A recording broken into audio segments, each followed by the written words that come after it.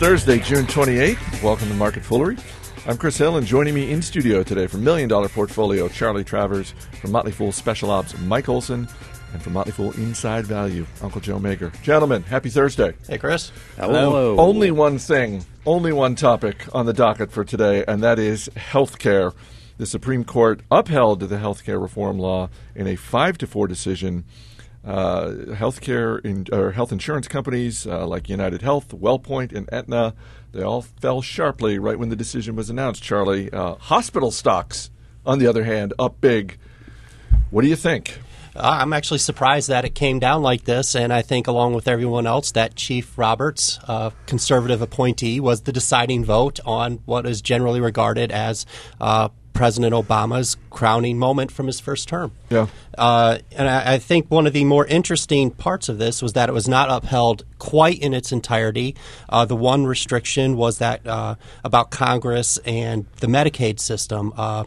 What Chief Roberts wrote in his opinion was that Congress can offer money to states to expand Medicaid, but they can't remove their existing funding and penalize them if they choose not to participate in Medicaid expansion, which is a pretty big distinction. Right. I think that's the most critical factor if you're to consider the spirit of the law, what Congress was attempting to accomplish. The idea here was that you were going to expand coverage to all those people who were not currently insured. And the hope was that that would, of course, mute cost inflation because they would engage in preventative care. Right now, states do not have to insure those people who are, below 133% of the poverty line. And they may not, which has introduced a great deal of uncertainty as to whether or not you will have cost inflation without an according increase in the number of insured. For insurers, it's kind of a checkered win. They got the individual mandate. They didn't necessarily get the expansion of Medicaid. They might still. Joe, what do you think? Well, I think it's a nice reminder that forecasting is really difficult.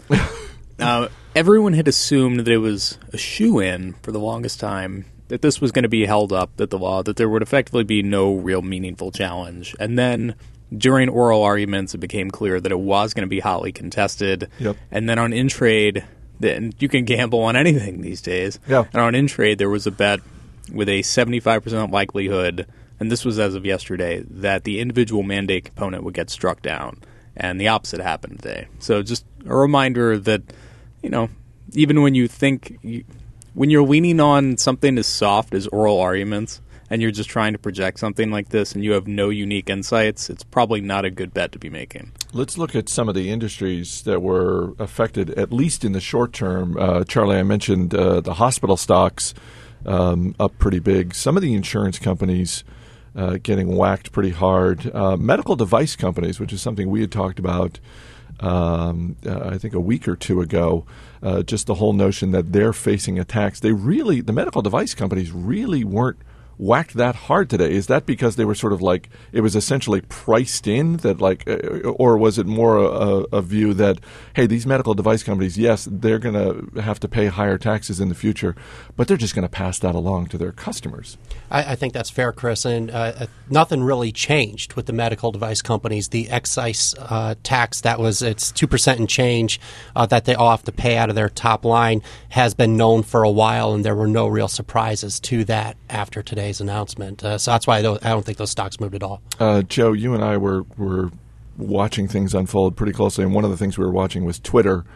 My favorite tweet of the morning was from Kevin Depew, who works over at Bloomberg. He wrote, "Breaking: Traders unable to make snap judgment on complex legal ruling."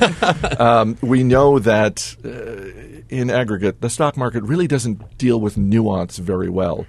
No. Do you think that some of the things we've seen so far this morning, and we're taping this, it's just after 12 noon on the East Coast, do you think some of the things we've seen in the stock market today, the sell-offs or the run-ups, are overreactions? Yeah, and again, just a good reminder that you shouldn't try and trade on quick news like that. Like I watched United Health's stock price in the minutes leading up to it and after, and it was just like a mini roller coaster going up and down.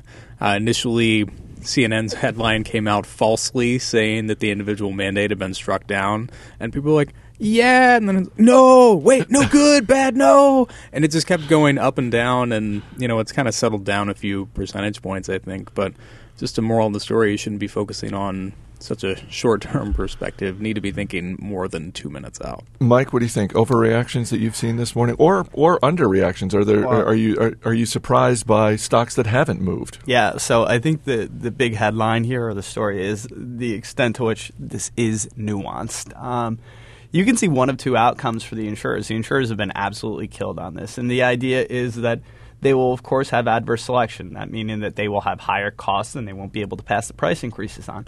Now, there is an argument which goes that they might – you look at states which have had individual mandates, and basically there's been enormous cost inflation. And by not mandating that states expand the Medicaid rolls, you've in effect done the same thing right here. You might see huge cost inflation. Or, for that matter, they might actually get squeezed because any price increase has to receive regulatory approval. Same thing goes for hospitals, where the uncertainty surrounding their costs has been incrementally reduced. However, if you don't have that expansion of Medicaid, it's not an unequivocal win for them. Charlie? I'm going to follow on Mike's comment here. I'm a little wary about the large insurance companies at this point. They are not going to be able to exclude people from coverage because of their medical history, which reduces their ability to control their costs at a time when they are not allowed to raise their premiums to price that risk accordingly. The end result could be a decline in their profitability, and I think that's why some of those companies are selling off today. I think you have to watch those companies closely going forward. Right. But you might see price increases because if everybody raises prices, I mean... Well, and that's where the ability of the regulators to control the premium increases every year comes into play, and they may not be allowed to. Mm-hmm.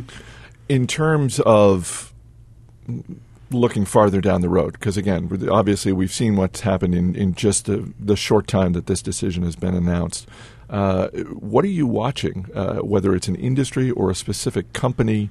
Where are you looking when it comes to companies and industries that are affected by this law? What's one or two that you're watching further down the line? Really hidden down below all these other issues is something that I think is very important and will come to light over the next few years is the ability to make biosimilars, which are generic versions of biotech drugs. These are the kind of expensive drugs that cost tens of thousands of dollars a year. They make companies like Amgen, Biogen, Genentech, big mega drug companies. There's never been a regulatory pathway for the FDA to even approve generic versions of these drugs. The winners that could really capitalize upon this would be Novartis, which has the second largest generic drug company in the world with its subsidiary Sandoz, and a smaller biotech company called Momenta, which has excellent technology to replicate these complicated products. So I think that's a theme to watch. And as we talked earlier in the week, Momenta's on sale. It's on sale. Shares taking a 20% whack earlier in the week.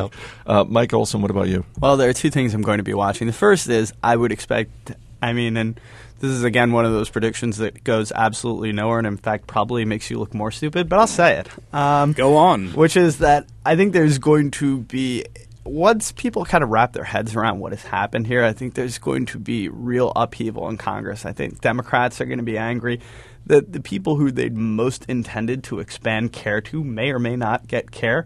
And I think Republicans are going to be very angry that this whole legislation was sold over the idea that it was kind of a market-based system. And now the insurers might, in fact, be getting squeezed on both ends. That as corollary, I think if we're looking at the ability of companies to function well within this environment, we want to be following which companies are going to accept the Medicaid funding from the federal government, because that is sort of contingent upon companies having predictability in their earnings. Joe? Yeah, just a reminder that not every company is exposed to this or these changes in the same way. A lot of big companies, healthcare companies that you know and love, Johnson & Johnson, for example, gets most of its revenue from outside the U.S. Another large block of its revenue comes from the consumer side that isn't really affected in the same way as we're talking about, say, United Health. So you do have a lot of options investing in healthcare where you can kind of be protected and shielded from concerns if you have them here without taking all that on. I like that Joe mentions the drug companies here because they were actually big proponents of this law in the first place.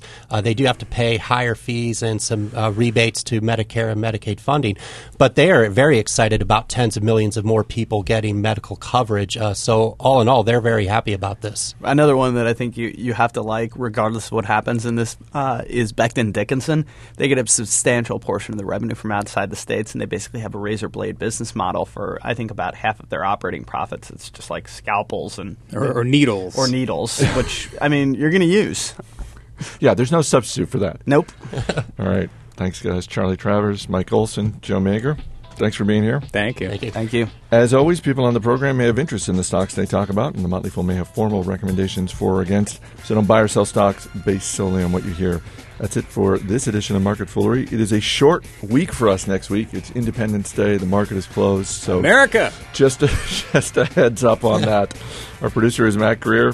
I'm Chris Hill. Thanks for listening. We'll see you on Monday.